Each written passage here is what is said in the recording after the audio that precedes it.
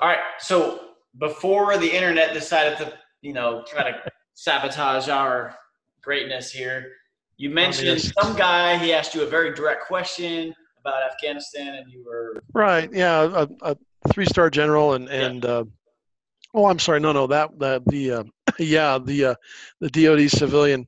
And I gave him a very direct answer. And I pointed in the direction of Pakistan. I said the enemy's over there because yeah, this was after Anaconda because a lot of the Al Qaeda, Taliban, assorted bad guys had all made their way via the rat lines and the smuggling routes into Pakistan, where they were given pretty much carte blanche shelter protection, and still to this day, the Pakistanis love to deny that and everything like that. But I always compare Pakistan to a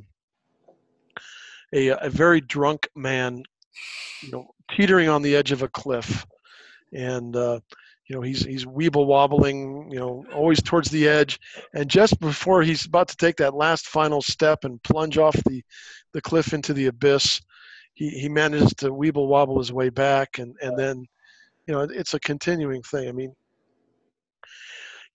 my one tour in Pakistan was a very short tour, but it was I didn't need to be there long to. It's a country that doesn't need to exist. I mean, it's well, sorry. And I don't mean that in a violent way. yeah, It's just it's it's a country that's very unsure of who they are as a country. right, They're always comparing themselves to India, and everything is always through the India lens instead of just being proud to be Pakistan. right. It's also a very 1% country where the 1% rules the other 99%, and very, very tragic, Yeah. and not good for the overall stability. And instead of spending it on infrastructure and education, instead of madrasas and stuff, Yep. they spend it on let's produce a couple nuclear weapons every month. Yep. And yeah, so it's not a good. It's a recipe for ultimate disaster. Which brings me to my last final point I wanted to get into because honestly, Ron, and I don't, if you got nothing else going on, we can do this probably every 2 weeks because I don't want to just go over everything that you have done. I think you have a lot of valuable insight on everything that's going on, and we didn't even get into any of that tonight. So I would love to have you back and kind of pick your brain on real world things. And there's a lot of other stuff I want to ask you based on what's going on right now. Sure. But the last thing I would love to ask you, based on what you just said, and also kind of knowing what your timeline was when you retired, what or how much involvement did you have in the final? The mission to go get Bin Laden. How was that? Oh, I had nothing to do with that at all. I was Okay. at that time. I was the agent. I was the director's representative to the chairman of the Joint Chiefs of Staff's Pakistan Afghanistan Coordination Cell, Gotcha. which it's a mouthful, typical Yeah. DoD, and it was actually a creation by Stan McChrystal when he was director of the Joint Staff. Okay. But it's a very flat organization headed by a two-star general, Army, with Afghan experience. Not necessarily as a general, but nevertheless. Um, a deputy is a Navy '06, a Navy SEAL, also combat experience. Chief of Staff is an Air Force '06, and then it's split about the other 45 or so other people are uh, senior lieutenant colonels, senior majors from all the services, some other senior colonels that are now general officers. Randy George, who's what is he, I Corps or something like that now, Mm-hmm. one Corps, whatever it is. Yeah, one quarter. Yeah, I Corps. Sorry, I'm a traditionalist. I Corps. He was there as a he'd come from his brigade combat team command tour in Afghanistan, came there, and we worked together. But yeah, so the Bin Laden raid happened, and we were all. I mean, the chairman was the only guy that really knew. I mean, so the next morning I came in early, and the senior rep to the Pentagon to DoD. He's a senior executive service, senior intelligence service officer. He gave me the whole 411, the whole data dump, as much as we had at the time, and so I had it. Obviously, I didn't need to go brief the chairman on because he'd been standing in the room, and yeah, so no big deal. But everybody else needed to know, and so I gave everybody, and that was an easy brief to give, as opposed to one of the hard briefs I had to give. Yeah, so it was a lot of fun. That was a great experience, working at that level with the military, the Joint Chiefs of Staff, the Joint Staff itself, and OSD, the Office of Secretary of Defense, all the civilians that. So, because I had lived through this before, like I said, with Saddam, and I was like, all right, let's go. We're all going home, and now here we go. We fast forward to 2011, and they get Bin Laden. What was your reaction when you found out? Did you think, all right, we're wrapping this up, or did you think, well, no, not at all. I mean, by this time, the fight was always a multi-tiered fight with Afghanistan. I mean, originally it was going to get Al Qaeda, yep. But the Taliban are in the way, and so we to get to Al Qaeda we had to go through the Taliban, and while the Taliban were never the agency's primary mission in Afghanistan, obviously we had to support the military's efforts to eradicate them or to take them out in order to get to Al Qaeda. Unfortunately, most of the Al Qaeda guys, except for the few ones that are stuck in Nuristan because they're afraid to cross the river into Pakistan. I'm joking. I don't know what, but most of them they're not in Afghanistan anymore. They're in Pakistan or in Yemen or Niger or Hamburg. I don't know. I mean, hell, they're all over. So it's it was a difficult target. But what I think the thing is those early days after Anaconda is it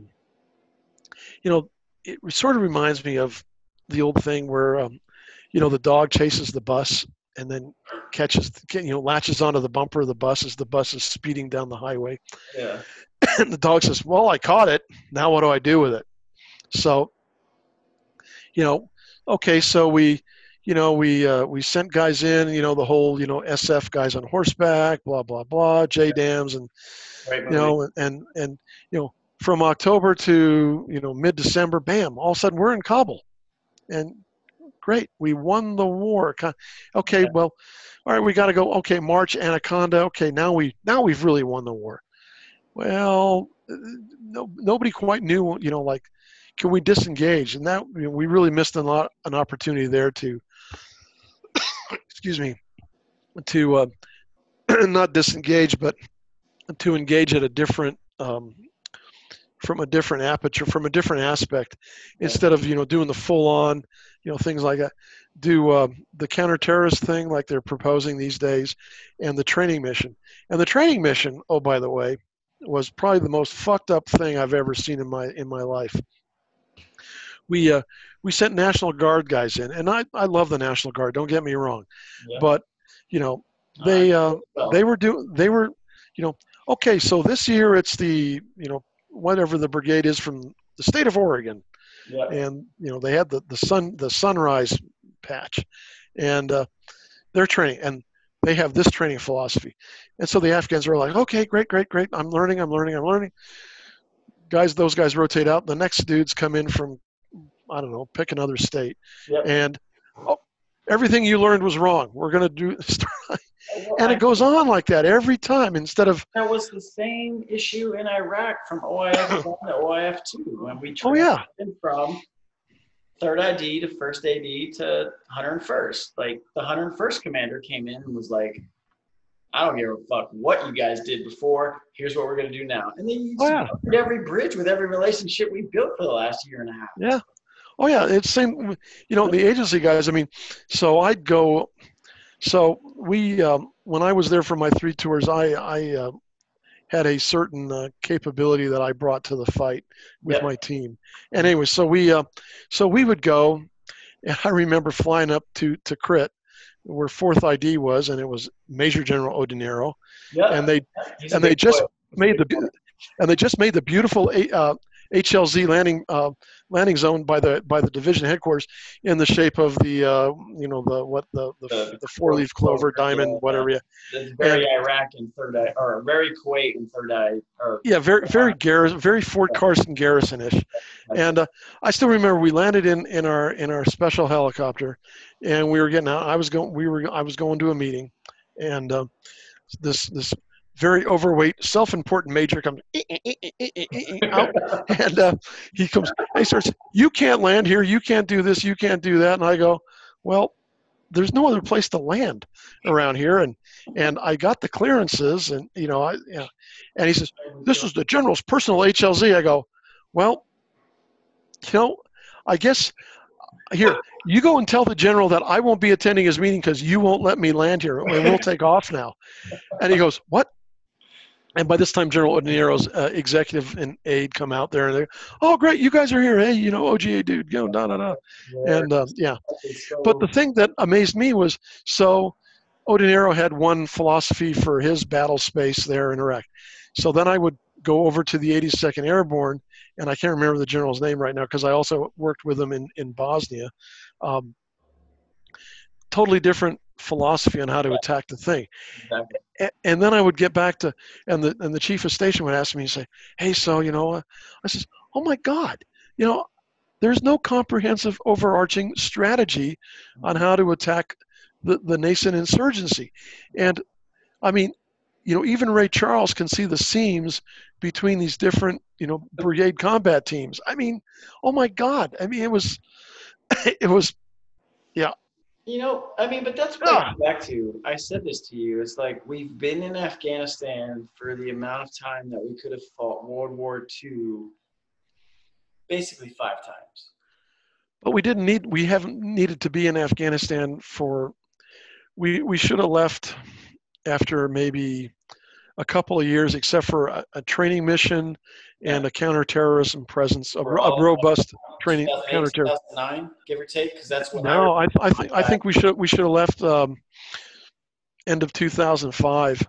Why? But and I'm not trying to get policy. I'm just trying to because I was never, I don't have access to the stuff that you did, and I'm not asking you to say things that you can't. But why do you think this has gone on this long? I know my belief, but I'd rather have someone who probably has a little more, Well, if you're looking for some deep, reasoning and things like that, I can't give you that. I just think, literally, I go back to my dog in the bus thing. We just don't know how to say no, and now it becomes a matter of pride. People are. I love the way the media says, "Well, we have this peace agreement with the Taliban." Yeah. Well, it's not a peace agreement. It's basically, allows us to withdraw, and but keep supporting the current government in Kabul. Right. I mean, again, I go back to my statement about history. When the Soviets, pulled out and they crossed the bridge there into what is now Uzbekistan from Afghanistan, and the end of the Soviet invasion, occupation, incursion into Afghanistan back in, what is it, 89 or 88, whatever, something like that. But, the communist government in Kabul at the time stayed in power until the fall of the Soviet Union. Okay. Because the Soviet Union kept sending them money. So my contention has always been that, we keep a training mission there, we keep the CT presence there, we keep the some level of funding, not the exorbitant amount that they've come to expect, and that we seem to give without even so much as a wink and a nod. That we do that, but yeah, it's just it's been great. But the other gosh, I mean, we could go on and on and on. I mean, we could, but I mean that, and this goes back to my time, because we overlapped. I've said this before. I think you left Kabul in 2013. I did. That was my I was actually out of the agency and I retired out of the agency in April of 2012 and out of federal service. And within a couple of months, a lieutenant general, a friend of mine, called me up, told me I needed to be on his staff at the ISAF Joint Command, which was the operational command for ISAF there. And so I got out there in August, and I stayed to the end of his tour in April. So of 2013, April 2013. Okay, because I got there man, maybe we did miss it, because I got there in August of 2013, and I told you this before, we did all the IJC briefs with General Milley, and right. Yeah. If I had to stay, Milley wanted me to stay, but I had to go home. 38 years, man. At the time comes, you gotta go do something else. Milley still hasn't forgiven me. Still won't talk to me. It'll buff out, Ron. I mean, he'll retire at some point and realize that you're all he's got. You know what I mean? So, I doubt it. No, but I do remember. And here's my issue, and I've gone on this before with my old account on Twitter when I've had 3,000 followers before I got rid of it. And when we went in 2013, we transitioned into Operation Drumbeat. And Operation Drumbeat was like, let's get all the rolling stock. And for those who don't know what rolling stock is, it's anything with a fucking wheel on it in Afghanistan. Let's get it out of the country because we're coming home. Very expensive proposition too. That was, and you know what blows my mind to this day is we actually had the contract with the Russians for their transport. Yep, to get it up, to send it up to the Black Sea. Because our biggest transport plane at the time was a C-5, still is. And, and from what was explained to me is we could put 8 MRAPs on a C-5, right? And those are all the things we're getting out. But the plane that we would contract from the Russians could hold 20 MRAPs. Yeah, the AN-124 Condor. Yes, and the best part about this is we could not have any American presence on that flight. You're damn right. Those are the most unsafe airplanes ever. Oh my God. In theory, if they wanted to fly back to fucking Moscow, they could. And we couldn't do anything about it. And I just remember, this is 2013, 2014. And so Drumbeat came to an end. We left, transitioned, did our left seat, right seat, battle handoff. And I'm just like, all right, well, that was 6 years ago. What are we doing now? You know what I mean? And still hanging out. Yeah, I don't know, Ron. I really don't. Well, the other thing is I've seen a lot of officers and civilians that the good idea fairy lives in them, and he's very prevalent. Yeah, and everybody has a better idea how to win the war. There's no overarching direction anywhere. I mean, when the administration changed from Bush to Obama, it was, I mean, suddenly the way we were fighting the war and the guidance on, how to not end the war, but how to, I'm not even sure we were looking at ending the war or anything. It changed considerably. And so there was no, I mean, the whole thing was just fraught with silliness and ignorance. I mean, again, I'm a history guy, so I go back to the whole thing when the Bonn Agreement back in 2001, early 2002, that installed Karzai as the president of Afghanistan. Oh my God, that's a whole other rant for another day. But I mean, again, here it is: the Western powers impose a Western solution without any rhyme or reason or understanding of Afghan culture or internal tribal politics. And like I said, I've been following it since the Russian invasion and even before that. So, we're all going like, I got it, Karzai, he's a Pushtun, but, that's like saying turned his back on us when he got into power. Well, yeah, he was not the strong leader that everybody thought he was.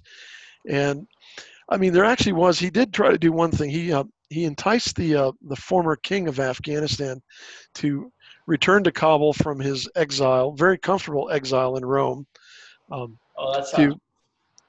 Well, that was when Afghanistan had its most peaceful and progressive in the right way of the proper positive way of that term, Yeah, progressive.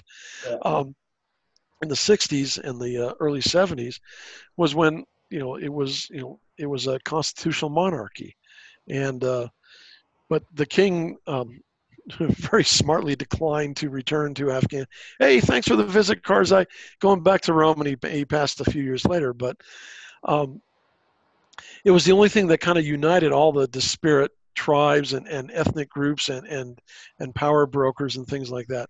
Which is why you're always seeing every time the Afghans form a new government, this balancing act between Abdullah and Dostam and the guy from Herat and the guys from Kandahar. And I mean, it It hurts makes my head, Ron. it does mine too. Makes Yeah. me want to drink a whole bottle straight. I No, I know you put it away.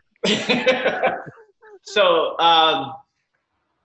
because I don't want to ask you about this in the future. Because, like I said, I do want to. If you're up for it, I'd love to have you back on to just talk normal and not. Hey, anytime, brother. Yeah, Anytime. not go through everything. Because, like I said, you have an entire book that you need to write, and if you're not going to write it, I'll help you write it.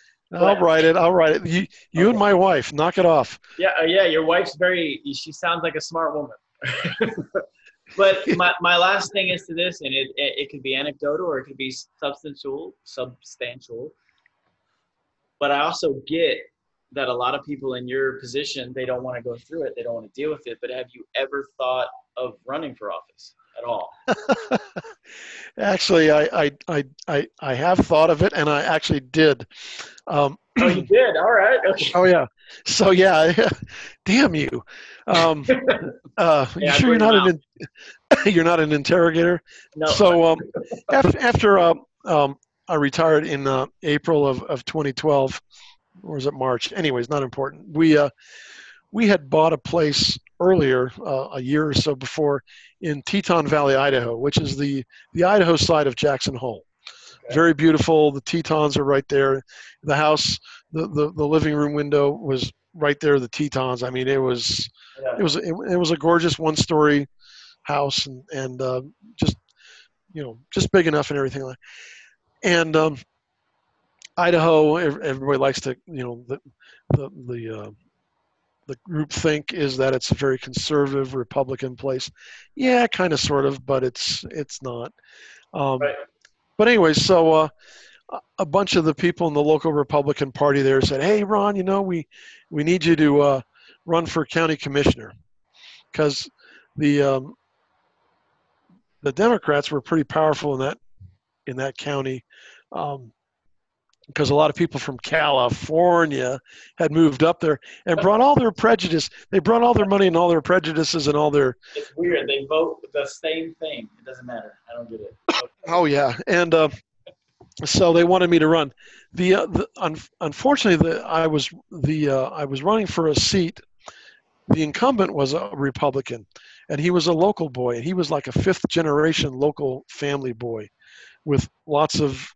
I mean, a lot of history. It was like Friday Night Lights and times 10 type of stuff. But he declined to step aside, even though I pointed out to him and to all the Republican intelligentsia in the county, which maybe not so much. Yeah. I said the issue isn't going to be roads. The issue isn't going to be the landfill or the new law enforcement building, the sheriff's office. The issue is going to be Sid, because Sid can't form a cognitive sentence, type. I mean, Sid's the issue. If we eliminate Sid, we eliminate all the issues, and then Tell us what Sid is, though, real quick, Ron. I'm sorry. Tell us what Sid is for those who don't know. Sid's the guy's name. That's his first name. Oh, okay. Sorry, it is not an acronym. It is not an acronym. Yes, okay, gotcha. Senior intelligent dunce. Yeah, no, I mean, it's no, and because the Democrats had nominated a lady who her and her husband had defrauded the federal government on employee income tax, withholdings, and I mean, she blamed her husband. So but she wasn't that bright. And I think if we talked only on the issues, I could have. Anyways, needless to say, um, I had to compete against Sid in the primary, and I lost terribly, and and then to the general election, um, Sidney got terribly. I mean, they wiped the He floor. got burnt. That's what we Yeah, just. and that Democrat has been reelected again, even though her personal financial troubles and other That shenanigans was in are Idaho at the time. Idaho, yeah, And, Teton and Valley, now you're Idaho, okay. Now you're in North Dakota. South Dakota. Well, no. So I wasn't even asking you like on behalf of. Look, Ron, I'm telling you, man, with your experience and everything, and I get it. You got to be willing to go through the gamut and all the shit that comes with it. But local excellence is not your it's not your place, man. We kind of need Well, at a slightly higher office. well, I appreciate that, but even in South Dakota, the issues aren't national stuff. It's cattle futures and wheat and Right. Which this is and that. why I feel like your experience lends itself to a slightly larger sight picture. Remember, Well, thank not I. sight picture. Yeah, I appreciate that. Yeah, my front side post is right there, but yeah, it's I'm that's okay. I learned my lesson. I between the primary and the general election in Idaho, my truck got keyed. Um, I literally Was this high school? Your truck got. oh, it was, yeah, it was um, I got basically I don't know surrounded in the supermarket, the grocery store parking lot by a bunch of people who wanted to tell me what a complete a-hole I was. And I'm like, You need gold core is what you need. That's what you need. no, I just looked at them and just like whatever. But and also at community functions, Fourth of July picnics and things like Yeah. that, where you would be on the in the city park area, and I mean people would literally come up to me and try to intimidate me, and you know it was like you say, it was childish, but it was, It is. yeah, it was yeah. So how is the South Dakota political climate? Well, that's we're our governor is the only one who didn't close the state. She left that up to the individual cities and counties. So most closed for the initial 2 week period, and then they go, okay, well we've flattened the curve, and there's really not that much. I mean, South Dakota's not a very big population, and I mean the biggest outbreak was way on the eastern side of the state in Sioux Falls at the pork plant, Right. where Okay. That makes sense. which, yeah, I mean, what people don't tell you is that it's most of the workers there come from, I think they say they speak 80 different languages. So 80? 80, yeah. So I mean that's what they keep telling me. So I'm not going to go find out, but it's Name 80 languages. I stop at like 10. I don't know. well, I mean there's all sorts of everybody wants to bring over their favorite refugee group and things like that, but and they always congregate to the cities because that's where they can get all the Where it's easiest. exactly. But where I live in the Black Hills is very independent, very we're a little bit more self-sufficient, Yeah. and and everybody looks out for one another and takes care of one another, and I mean, I go to the local VFW and have an occasional beer, and it's Deadwood, South Dakota. Okay, so there you go. So How did you end up? What made you end up there? Because you're from Oregon, so. yeah. Well, I can't go back to Oregon. Jesus, I mean, Well, you can go to the southern part. It seems pretty like Bend. it doesn't make any. Yeah, it doesn't make any difference. It's all weird, because Okay. Anyways, So well, after the whole county commissioner race thing, we went full-time RVing for 3 years, Okay. and we bought an RV, and we traveled the country, Yeah. and got saw all the places that the National Geographic Channel shows you, but Right. I wanted to see it real. We went up to Alaska, did the Yukon, went to the Arctic Circle, the Arctic Ocean, all that sort of stuff. So excuse me, total blast. I couldn't recommend it enough. Really, and the 2016 was interesting because we were going around traveling, and we're hearing the news about Clinton was ahead by just a ginormous amount of points, and we're looking around going, everywhere we travel, we see nothing but Trump signs and Exactly. and Hillary for prison signs and things like that. It was. I was the same way on the East Coast, man. I was still in Florida at the time, and I was like, wait a minute, that's not true. Yeah, and I tried to tell this to a few of my compadres who are no longer my compadres and that were living back in D.C., saying, hey, I'm just telling you anecdotally here that, what I see is, there's, wherever the polls are coming from, they're not coming from, America. Really, City. Yeah, exactly. And, we only saw 3 pro-Hillary signs in our entire, travels during that election year. But as we traveled around, you're always kind of looking, would this be a good place to settle? Yep. And, we're getting up there in years, and so we wanted to make sure we had decent health care, opportunities for health care. My wife and I can go to the VA. So just outside of Sturgis, there's a great little VA hospital that is very, it's right sized for the right amount of population, and it has a large geographic area that it takes care of, but it takes good care. We're living on a fixed income, pensions, and South Dakota has no state income tax, and the other taxes are very reasonable. Mm-hmm. Cost of living is very reasonable. The climate is 4 seasons, although winter seems to be the longest season. I don't know, Ron. I don't know about 4 seasons, but oh, stop! I'll give you. There's a winter for sure. There's a winter, and then there's the 3-week break. And so yeah, no, and there's lots of outdoor recreation opportunities here. So it's and it's, and the people are, like I said, decent, good stock, and it's there's issues, there's problems,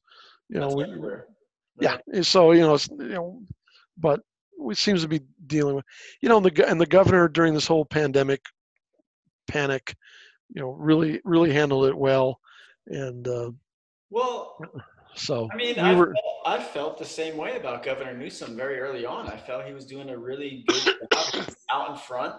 He was very responsive and accessible early on. Now, I don't pretend. I'm one of those people that, I don't try to pretend that I know more than I know. So I'm not going to pretend I'm the governor and I have the access to his, but just based on what I see, I'm just like, I see a lot of over precautionary, Well, I see a lot of, even the so-called experts are unwilling to admit they don't know, and so they err on the side of panic. Exactly, because imagine that. Like, imagine if you just said, "I don't know." No one wants to say that because we don't know. Well, right? It's going to the VFW here in Deadwood.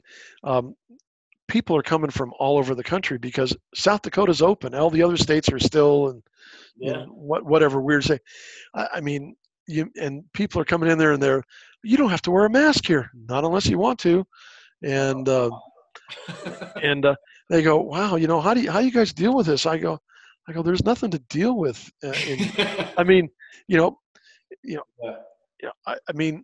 Well, what if you feel sick? Well, then I stay home. I don't go out. It's just like with the flu, the cold and flu season. It's just like normal. You hang out at home until you feel better. But this virus, I go, yeah, well, this is, how many viruses are out there? Good Lord, people. Yep, absolutely. And this one, and everybody says, yeah, but you have so many positive cases. I go, everybody says there's a positive case. Does that make it a fatal case? Is that terminal, or is that just woohoo? People are very surprised about the number of positive tests going up or test results going up when they're not acknowledging the fact that we're testing way more.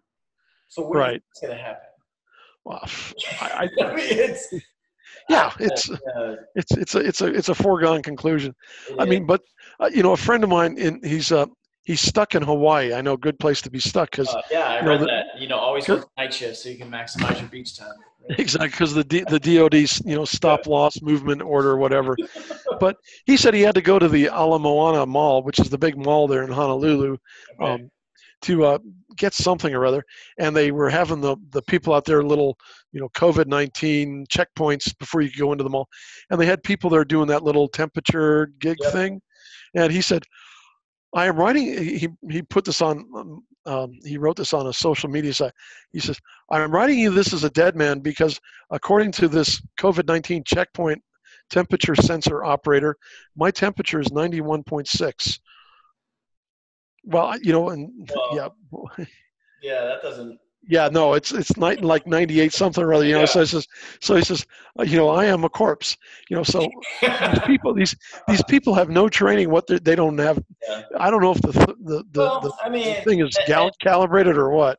My mom has said. My mom's she's an RN. She still works as an RN, and her and my dad, we would assume they. What's the word? They got the virus, I guess. I feel like got is not the right word, but they got it when they went on a trip to Arizona last month, and they came back, and they're fine now. They got cleared. They did their self-quarantine and all that because that's the only treatment you can really do. But what my mom was saying, and she's had this theory since March when all this started, is that what do we really attribute this to? Because there's going to be all these people who have, they're either asymptomatic or they get a very serious reaction, or they're just, my mom's 65, my dad's 71. He's had chronic asthma his entire life. He's had a history of pneumonia. They're fine. But then there's other people who are, my age and younger who have these very serious reactions. And I don't have an answer. I'm just saying that maybe shutting down the world is not the best reaction to something. Pretty much no. Yeah. Because, look, we're humans. We've been doing this shit for thousands and thousands and tens of thousands of years, and we're all right. And I think there's a lot to be said for gaining herd immunity, and yes. And I'm sorry to say for those people who do get sick, But there's the herd will be culled. Exactly, and that's why, I caught a ton of flack from this shit on Twitter by saying, if anyone should have died, it was my dad, and I said that word for word because I remember. Yeah, I meant it, and I got, oh my God, you're a bad human being. I'm like, no, my father is the epitome of a pre-existing condition. He's all the risk groups. Exactly, 71, multiple heart attacks, asthma since the day he was born, and almost died as a 2-year-old. History of pneumonia, and guess what? The common denominator for him being a survivor is the fact that he's just too fucking stubborn to die. It's probably what it is. But he's fine. He was tired at the end of the day. He had a cough, and it was like being sick. He gets that literally every quarter. That's not new. If you go into the whole thing with the psychology of, oh my God, I'm sick, I'm never gonna recover. Well, mental health and positive attitude is a big part of that. And my mom has always been huge on that with us as a 65-year-old, who's been a nurse since 1976. Look, you will suffer what you believe you will suffer, as far as we were always told. And I believe I really believe it. Your mental makeup will define how you respond to anything. Exactly. Sickness, or it's you going through some shit as a personal life, or whatever it is, whatever you think's going to happen to you probably will. Self-fulfilling prophecies. Yeah. Ron, honestly, like I said, man, I would love to. I put this out. I'm not trying to replace anybody. I'm not trying to do anything that wasn't already done. But I would like to get more of, now that we've established who you are, I feel like you have a great insight and can react in a very unique way that most people can't, based on just life experience and things you've gone through. There was one last question I have for you, if you got a few minutes for it. Sure. Go ahead. What the fuck do you think is going to happen in November? I think the post office will lose all the mail-in ballots because they can't deliver shit.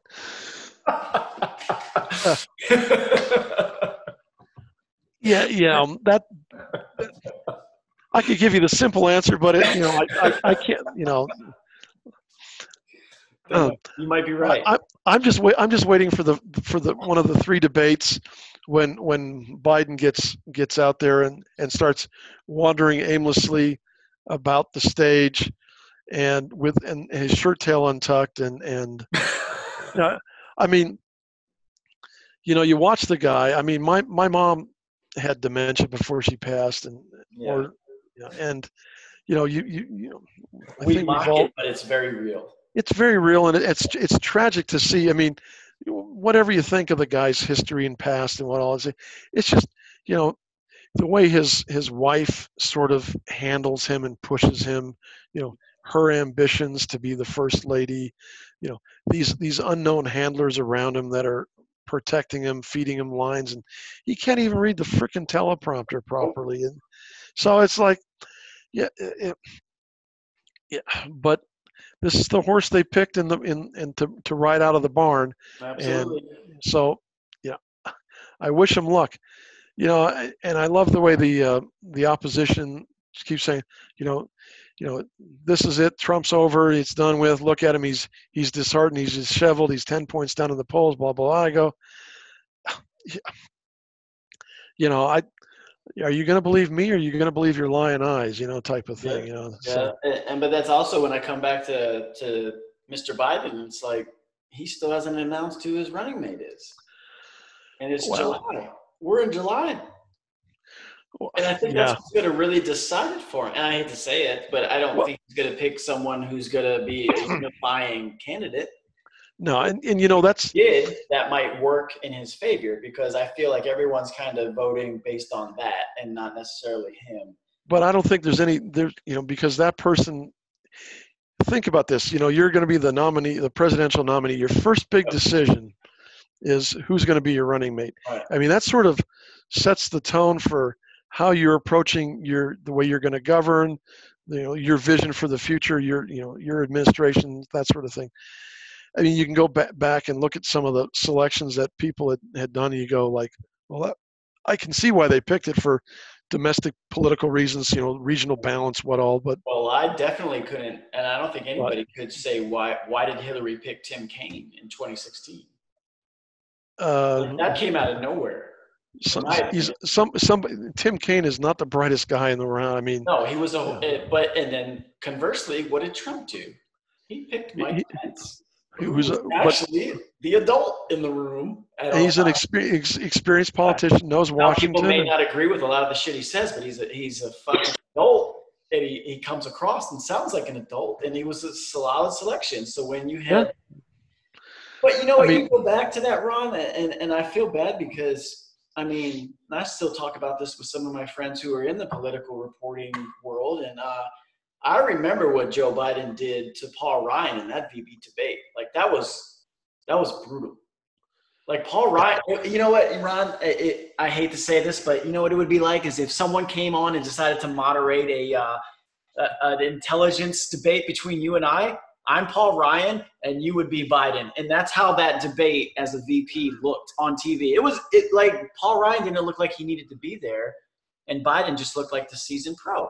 But that was also 8 years ago when the man was really healthy, and he's not anymore.